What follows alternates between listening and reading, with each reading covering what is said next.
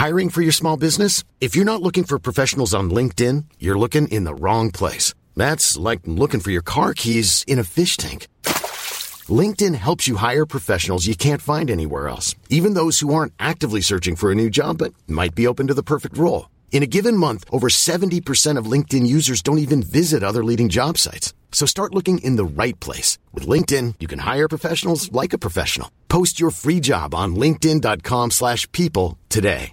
When you're ready to pop the question, the last thing you want to do is second-guess the ring. At BlueNile.com, you can design a one-of-a-kind ring with the ease and convenience of shopping online. Choose your diamond and setting. When you find the one, you'll get it delivered right to your door. Go to BlueNile.com and use promo code LISTEN to get $50 off your purchase of $500 or more. That's code LISTEN at BlueNile.com for $50 off your purchase. BlueNile.com, code LISTEN. Who wants to be an ISA millionaire? If a 22-year-old starts saving £250 a month into the new Lifetime ISA, could they really grow their investments to £1 million by their 65th birthday? Welcome to The Money Show, the FT's weekly podcast about personal finance and investing. I'm Claire Barrett, personal finance editor. Amazingly, new research suggests it is possible for younger investors to build up a £1 million ISA portfolio, but keep listening to hear FT Money's Kate Beerley dissect the evidence behind this audacious claim. I'll also be chatting to Kate about how freelance workers can use flexible ISAs to smooth out the lumps and bumps in their income. And if you're listening to this thinking, I know I need a stocks and shares ISA, but I just don't know how to get started, then relax. Moira O'Neill from Interactive Investor is here to answer all of your questions. And last but not least, after this financial education boot camp, we figured that listeners might need some light relief. So James Max, talk radio star and the writer of the FT's Rich People's Problems column, is here to reveal what it's really like to work inside an investment bank. Over the next few weeks, you're going to hear an awful lot about the ISA, short for Individual Savings Account, as we approach the end of the tax year on April 5th. This is the point in the calendar year when you pass go on the £20,000 annual tax-free savings allowance. That's more than, frankly, even I can afford to save into an ISA every year, but don't be put off by that large figure. The key to building up a decent sum for your future years rests in a much more achievable principle, says Kate Beerley: saving little and often. Welcome to the Money Show, Kate. Thank you. Good morning. So let's start by running the numbers on that £1 million claim. Yes, so according to investment platform AJ Bell, it is possible for a millennial to become an ISA millionaire as long as they're putting aside regular, albeit fairly hefty savings into a lifetime ISA every month. Now, this is the ISA that was launched in 2017, giving people between 18 and 40 a 25% bonus on subscriptions up to £4,000 a year. Now, AJ Bell says that if someone started saving aged 22 into a ISA, putting aside just under £250 a month, which they would then pay into a normal stocks and shares ISA once they'd hit that limit, they could be sitting on a pot worth just over £1 million by age 65. Now, that is assuming, though, investment growth of 7% a year and then charges of 1% a year. Now, someone starting at a later age of 30 would have to be putting aside just under £470 a month to get the same result. So two things, those monthly subscriptions could be fairly high for some people of that age, and even 7% stock market return, that's fairly high considering the anemic returns we've been looking at recently. But it does show that regular saving, regular investing is a good idea. Well, exactly. I mean, regardless of the assumptions that they've used in that kind of mythical figure of £1 million, it's quite a simple principle. If you save some money regularly every month and increase the amount you save as you earn more, then you're going to end up with, over time, with a lot more money than you started out with because of the power of compounding. Exactly, yes. It just goes to show, yes, that the power of investment returns, the power of your portfolio growing as investment returns grow is a really powerful thing, and you could end up with a fairly hefty pot. So with the Lifetime ISA, we should add that even though the 25% bonus sounds good, you can pay in up to £4,000 of your ISA allowance per year, and the government will give you up to £1,000 in form of a bonus. Don't throw over saving into your workplace pension necessarily to save into a Lifetime ISA, because your employer will pay into your pension alongside you. So it's likely that that could be a better deal than the free £1,000 that you're getting from the government. And the second caveat is with the lifetime ISA, if you want to take the money out, yes, you face a really big penalty. Yeah, you can. The idea is that you stay invested either until age 60 or you use this lifetime ISA to buy your first home. There are some caveats with both of those things, really. The first home has to be under a value of £450,000. And if you do want to take your money out for any other reason or before age 60, you face a penalty of 25% on the value of the portfolio, which is obviously pretty discouraging. So let's move on now to freelance workers in the gig economy. Now, you've written a column this week, the Millennial Money column, about how there are more and more people who are self-employed in their 20s and 30s. And obviously saving into a pension or an ISA for them is quite difficult because they don't know how much money's coming in month to month. So how can ISA saving work for them? Yeah, well, I was looking at some of the reasons that millennials struggle to save. And, we always hear this is, well, partly our own fecklessness, potentially, partly because, millennials don't earn as much.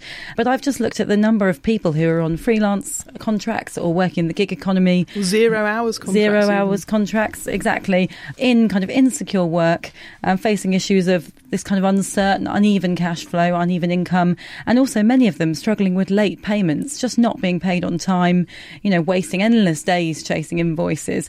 So all of this is becoming a big issue as the world of work becomes increasingly flexible. More and more millennials in the future will be self-employed or on 0 hours contracts. Now, I've looked at flexible ISAs as part of this solution, I guess. Since 2016, ISAs have been flexible, and theoretically you can take money out of an ISA and replace it within the same tax year without using up your £20,000 annual tax-free savings allowance. So I could pay £4,000, say, into my cash ISA.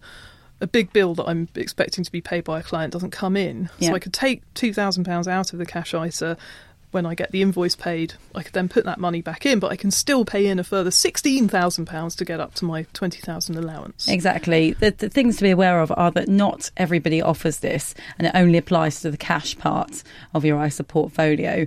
So you can't do it with stocks and shares investments, for example. But you could do it if you had cash in your within stocks and shares. A qualifying stocks and shares ISA, or cash within a innovative finance ISA, which people use to invest in peer-to-peer. Exactly. But you do need to check that your provider offers it, because although the government has said this is something that you can do, in fact, when you ask providers, some don't even seem to know about it. So, you have to make sure that you've checked with the ISA provider first.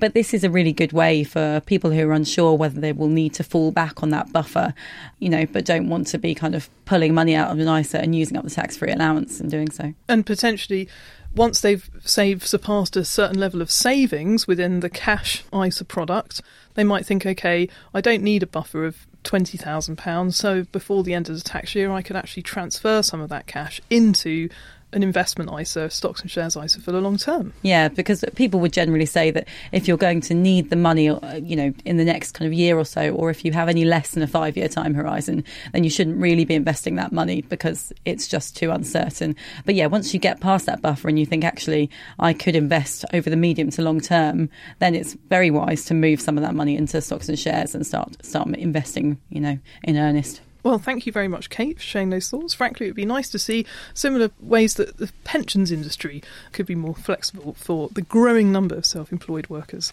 in the UK. So we're going to move on now. I should say, actually, before we carry on, the reason that we're talking all about ISAs this week is because on Saturday, FT Money has got a bumper 28-page edition packed full of everything you need to know about ISAs, be they stocks and shares, peer-to-peer, inheritance tax avoiding, or cash. But now that we've completed the warm-up, I will waste no further time in introducing Moira O'Neill, Head of Personal Finance at Interactive Investor. Moira is the financial equivalent of a personal trainer, I would say, who is here to whip our finances into shape. So if we want a cash ISA, Moira, we go to a bank or a building society. It's obvious. But how do we get started with a stocks and shares ISA? You have to think about something called an investment platform, which has got nothing to do with railway stations. It's more like an online supermarket where you can hold all of your investments and you can pick and choose what you want. Now, it may look a bit daunting, but These platforms, one of which is Interactive Investor, where I'm from, have become a lot more user-friendly over the years. A lot of them come with starter fund recommendations or select fund lists to help you sift through the thousands of investments out there. And also, when you take out an account platform, you can hold all your shares, funds, ISAs, even your pensions under the same roof. You may just have one password, one account, one statement. So it makes your life easier to manage. If you feel really, really unsure, so you don't think you're ever going to be able to choose from a small selection, then maybe go for something different called a robo-advisor, which will make that choice for you. Or if you really want your hand held, then you'll have to go and speak to an independent financial advisor. But you may find there that you have to have a minimum level of investments to get started, and they may want you to be putting aside significant sums in order for that to give you that advice and for you to be able to pay the fee for the advice. Exactly. So if you're a DIY investor, then stocks and shares ISAs are a brilliant place to start. Obviously, anyone can buy investments. You can buy investments and put them in a pension. You can buy an investment and put them inside an ISA. You're going to tell us about the tax advantages of doing that a bit later. But first of all, let's stick to what readers tell us is the hardest part. The kind of investments you can select. Could you decodify some of the jargon for us? Okay, it is complicated, but it really comes down to how long you want to invest for. And the longer you can spend in the market, the more risk you can take with your money. I would just start with a fund. I know a lot of investors like to plunge in and pick companies like Tesco, Vodafone, etc. But if you're starting with a relatively small amount of money as a beginner, I would start with a tracker fund. And a tracker fund is a jargon again. I'm afraid this is something that's going to deliver the average returns of the stock market. So you're not going to run the risk of picking something that plummets dramatically and you lose all your money tomorrow, nor are you going to have the advantage of picking something that soars in value tomorrow either, but you'll get the average returns. There's a really great range of tracker funds called Vanguard Life Strategy, which is aimed at various different risk profiles. So you can choose whether you think you're an average risk taker or you're a more cautious person or you're more adventurous with your investments. And they are very, very low cost. And they instantly diversify even small amounts of your money among hundreds and hundreds of companies around the world. And they also diversify your money between shares in companies and bonds, which perform slightly differently. So you're spreading your risk again. So before the podcast, I've been in touch with some listeners who've got questions about ISAs. So let's run through a couple of those. Now this one says, they say don't put all of your eggs into one basket. So how should I spread out my investments? Right. Well, she's right. You shouldn't put all your eggs in one basket. And the investment jargon this relates to is called diversification. You should be trying to take out lots of different investments. And the idea is that if you have losses in one area of your investments, you may have gains in others and you're spreading your risks. And you can get that diversification by using a fund that has a mix of different assets within it and is professionally managed by a fund manager. What kind of names do people call these? You need to look for. You could look for a mixed asset. If you look at something called the Investment Association, which is the organisation that all the fund managers belong to, they have fund sectors there, explain what types of funds are out there and what types of risk profiles there are. So that's quite a useful place to start. And then when you're thinking about asset allocation, another term that might be unfamiliar to new listeners to the podcast, that's basically talking about spreading your risks not just across like different sectors of an industry or different areas of the stock market, but also about where those investments are, the geography. Yeah, I mean, lots of investors start out thinking they need to just invest in their home country, in the London stock market. And of course, there are amazing opportunities around the world, particularly among companies we know in the US, things that we might be familiar with, Facebook, Amazon, the tech giants, and also think places like China, emerging markets where there's great growth opportunities. So I think you need to think when you're starting and investing, if there's a whole world of investing out there, make sure you're getting access to all of it, not just the UK and the London stock market. Okay. Another question, this is actually from somebody who works within the FT. She says, I've got a lump sum, but I'm scared of investing it all in one go. Yeah, well, she's probably very wise there, because if you put things all in one go, then there is the risk that tomorrow or next week or next month it falls in value. And we have got a bit of a bumpy stock market. We've got Brexit on the horizon. You mentioned the B word, Moira. Sorry, Claire. And the conventional way that people avoid all these bumps in the market is to drip feed their money in.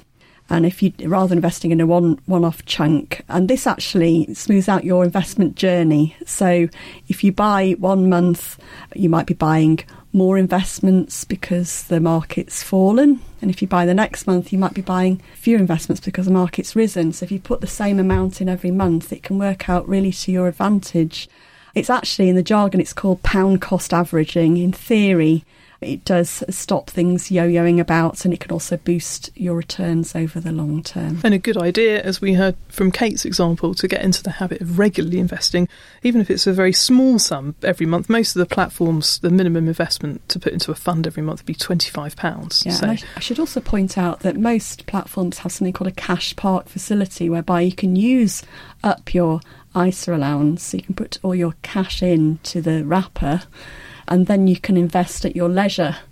So although it may not be earning very much interest, you can then smooth things out. So say drip feed in the allowance over the next 8 or 9 or 10 months. And then you can benefit from passing go and getting another £20,000 allowance the next time the tax year begins. So then finally, I've saved the hardest one to the end so we don't lose listeners. But lots of people have emailed in saying, can you explain why ISAs are described as being tax-free? Well, if you were investing outside an ISA, your investments are potentially subject to capital gains tax. So that's if they rise in value and then you make a big profit when you sell, you'll have to pay tax on that. So there's capital gains tax, and there's also income tax on the income that comes out of your investments too. With an ISA, you avoid those two. And also, there are other advantages in terms of inheritance tax. So if you put something called AIM companies into an ISA, some AIM companies, it doesn't apply to all, and you held them for 2 years, then you can get some inheritance tax advantages too. It's not something that's maybe around forever, because I know there's been a lot of lobbying to remove that allowance, but it is an advantage at the moment. And crucially, what a lot of people absolutely love about the tax benefits of ISAs is when you come to retire and you're drawing your income or drawing money out of your ISA, you don't have to put it on your tax return. Woohoo! So you just draw it out, and people love that because they can just, it's so flexible, you can take what you want, and you don't have to declare it as income. And it won't push you up into a higher tax bracket either. Well, thank you so much for joining us today. That's Moira O'Neill. You can read lots and lots of different articles, as I said, in FT Money this weekend or online, ft.com/money. We have Moira quoted in a piece about the basics of ISA investing. We have a piece about how inheritance tax ISAs work, which Moira mentioned. And we have lots and lots of other things which are designed to answer all of your questions, including pieces about the costs of investing and even the best rates on cash ISAs. So I feel you've done your penance now, listeners. You've listened to the hard financial talk on the podcast. So if I asked you what you thought it might be like to work for an investment bank, what would you say? I'm guessing you'd think of two things. One, the horrendously long hours. And two, paychecks and bonuses that are fatter than fat. Well, James Maxwell, Rich People's Problems columnist, used to be an investment banker. And in his latest column for us, he confessed that while he didn't miss the back-breaking amounts of work, he did miss the joyous moment of the annual bonus arriving. Welcome to the podcast, James. Thank you very much indeed. Always a pleasure. Well, let's start from the beginning. Tell us, this is 15 odd years ago, about the job interview that you had to go and work for a US investment bank in London. Dare I say it's almost 20 years ago, but I'd been working for a firm of property advisors, and at the time, American investment banks were not prevalent in London. They had small satellite offices, but they had grand designs on growing. So they were going to come and take market share. They then had to staff up, and they had to learn not only the UK, but the European markets. So they were quite interested in people who were involved in international transactions. I'd been advising German open property funds buying huge commercial real estate here in the UK. And clearly my activities had piqued the interest of one particular investment banker. And we'd met on the circuit and started meeting. And he said, have you ever thought about working for an investment bank? And I said, well, I've thought about it, but I don't necessarily think I've got the right qualifications. He said, well, you might be wrong. We need to talk. So this dalliance and dancing had been going on for a couple of years. And he said, look, when you're in the US, go and meet with these people. Then we got serious. When you get serious, if you are what's known as a lateral hire, so you're not coming out of one of their preferred universities, normally Oxford or Cambridge, or indeed one of the American top universities, then and you haven't trained and haven't done the analyst program in an investment bank, you are what's known as a lateral hire, which means that you're being taken because of your expertise or market knowledge in another sector, and then you'll be schooled in investment banks and what they do. Okay. So that means that you have to be interviewed by more people. And in my case, it was 18 different people. 18? 18, 1-8. And every single one of them has to say yes, by the way. So if one person says no, and the first time I was interviewed and went through all this, one person did say no. I'm still in contact with them. I got your number. And one of them did say no, and then we had to do it all again the next year. And then there was quite a lot of schooling of that one individual to say yes, because a lateral hire for an investment bank is a risk. Because you don't have the skills that they say you need to have in order to be an investment banker, and they're taking the risk that they can teach them to you. So they took the risk on you. They did. And you were given the job. I love the bit in your article where you said at first I couldn't understand a word that anybody was saying. No, I had no idea what they were talking about. They could have been talking. I was the first English person to join the team. I had no idea what some of the sort of customary things were. They were all talking about, when you're starting to talk about private equity and public equity and all these markets and then securitization and I don't know, pericobobulations, all sorts of things, long words that come in, they're all sesquipedalians in there. A sesquipedalian is a person who uses a long word where a short word will do. Is that an oxymoron? Anyway, look, no, they just go off and they start using all this technical jargon. I mean, you were talking about it earlier in the podcast in financial terms. Just multiply it by a gazillion. And then also, I had to deal with the fact that American culture, where they may use the same language, very, very different compared to the way that English people do business. I mean, they frown upon drinking at lunchtime, but which even 20 years ago, delicious. Anyway, that sort of it's just like not acceptable. But there were a whole range of other things that were not acceptable and that they didn't really understand. I couldn't understand. They had meetings about meetings. So you had a meeting in order to pre-wire the meeting that you were going to have, and then you had a meeting afterwards to check that everybody agreed to do the things that we were doing in the meeting. And then you couldn't cut across somebody in a meeting and say, actually, no, that's not a good idea, if it wasn't pre-scripted. Good Lord. Unbelievable. So you had to learn how to do this stuff. And as I mean, one of the comments that, one of the people, we had loads of comments on the thing. I said, look, they said, what have you been doing? What's this reading thing you've been doing? And I said, it's not reading, it's Reading. It's a university. You have to deal with the fact that if it's not Oxbridge, they thought Oxbridge was a university. I mean, if it's not Oxford or Cambridge, they don't get it. They don't understand. They don't think anything else exists. And then they think that you're frightfully quaint from the way I know that I'm talking in slight stereotypes here, but we are dealing with a bank that 20 years ago was coming over to the UK in order to expand their European platform. Of course, now they're indigenous. They know exactly what's doing. They're completely part of the culture. And that business model has proved to be enormously successful. What they have done, these ideas that they brought with them, for example, that franchise, and by that I mean the importance of the brand name, the brand recognition. Franchise, super important. The paying people huge amounts of money if you do well, as opposed to just being a jolly nice bloke. They didn't have any of this, we're going to recruit, the son of this and the brother of that and the la-di-da and the lord this and the, whatever, and the red trousered that. They don't care because they didn't understand, they don't know, they're classless, and that completely disrupted the market. But when you had one of your final interviews and you got around to talking about the question of money, you were a bit surprised by the salary that you were offered. Well, I was quite, because I was always told that if you're going to move a job, somebody's headhunting you, you expect to get 25% more total comp in a year than you would. Most of that is made up through your base salary. And the reason for that is that you will probably not get a pay rise for 18 months after you've joined, because you'll miss the cycle. Unless you join in exactly the right time of the cycle of the business that you're working for, and that never happens, prepare for the fact that you could be on the same deal for 18 months.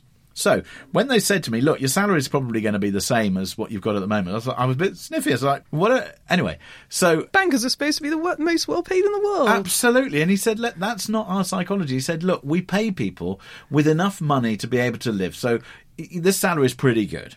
But you got, he said to me, 60% of your salary as a bonus last year, and apparently that in your sector is really good. Let me just be clear, he said, and I remember the look in his eyes. He said, our bonuses are not percentages of salary, they are multiples of salary. Whoa. And it just, and suddenly, okay. And so when you begin to realise what is on offer, and it's not to say that they're just going to hand it over to you. You know, some of the comments, this is easy money, this is an easy choice, it's not easy. You have to perform. And they are so sophisticated with how they measure performance. And it's not just, look how much money I made for the company. It's how much cross-selling you did.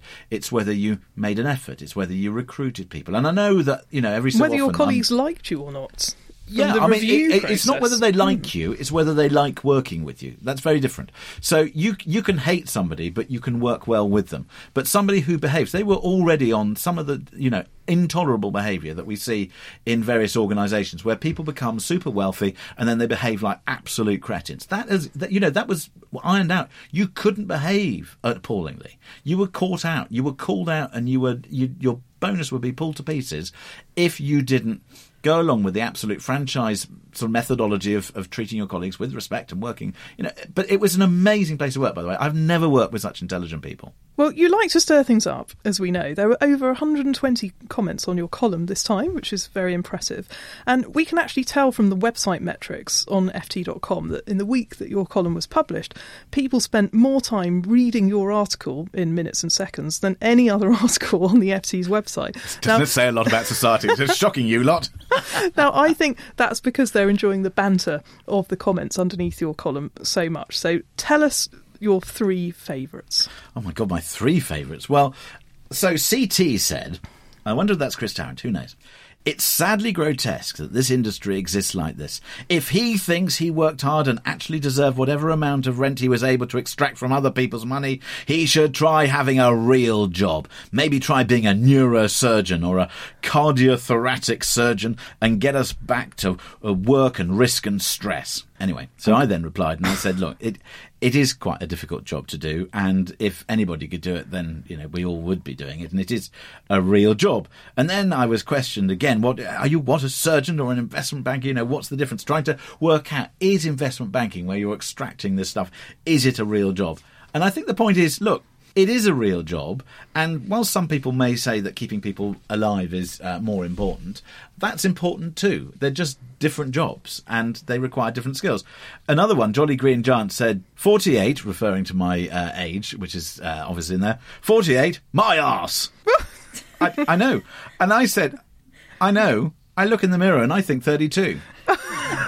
So another one then went on to say, Alan Partridge meets loads of money. To which I replied, aha, whop your wad on the counter.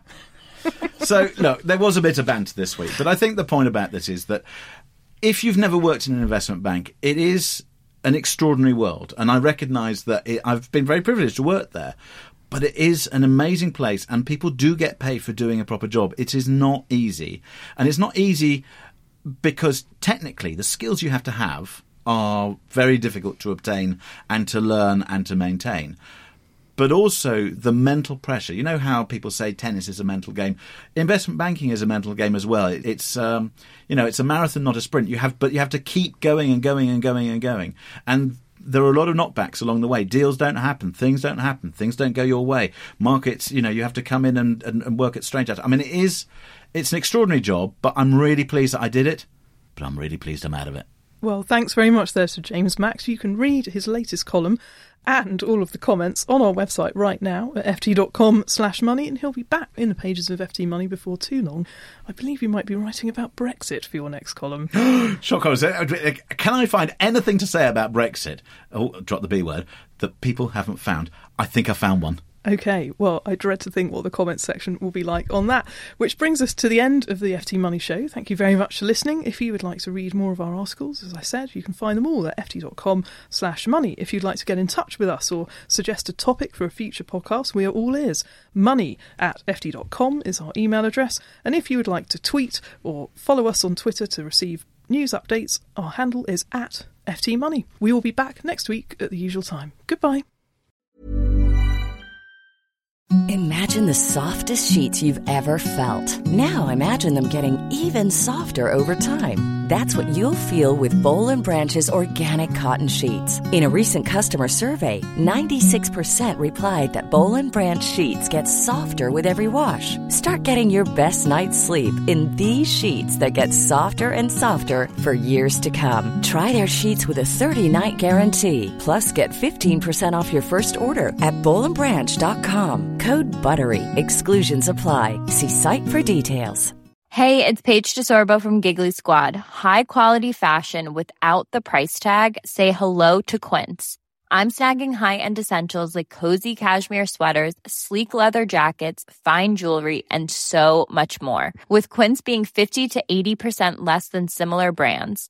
And they partner with factories that prioritize safe, ethical, and responsible manufacturing. I love that. Luxury quality within reach. Go to quince.com/style to get free shipping and 365-day returns on your next order. Quince.com/style.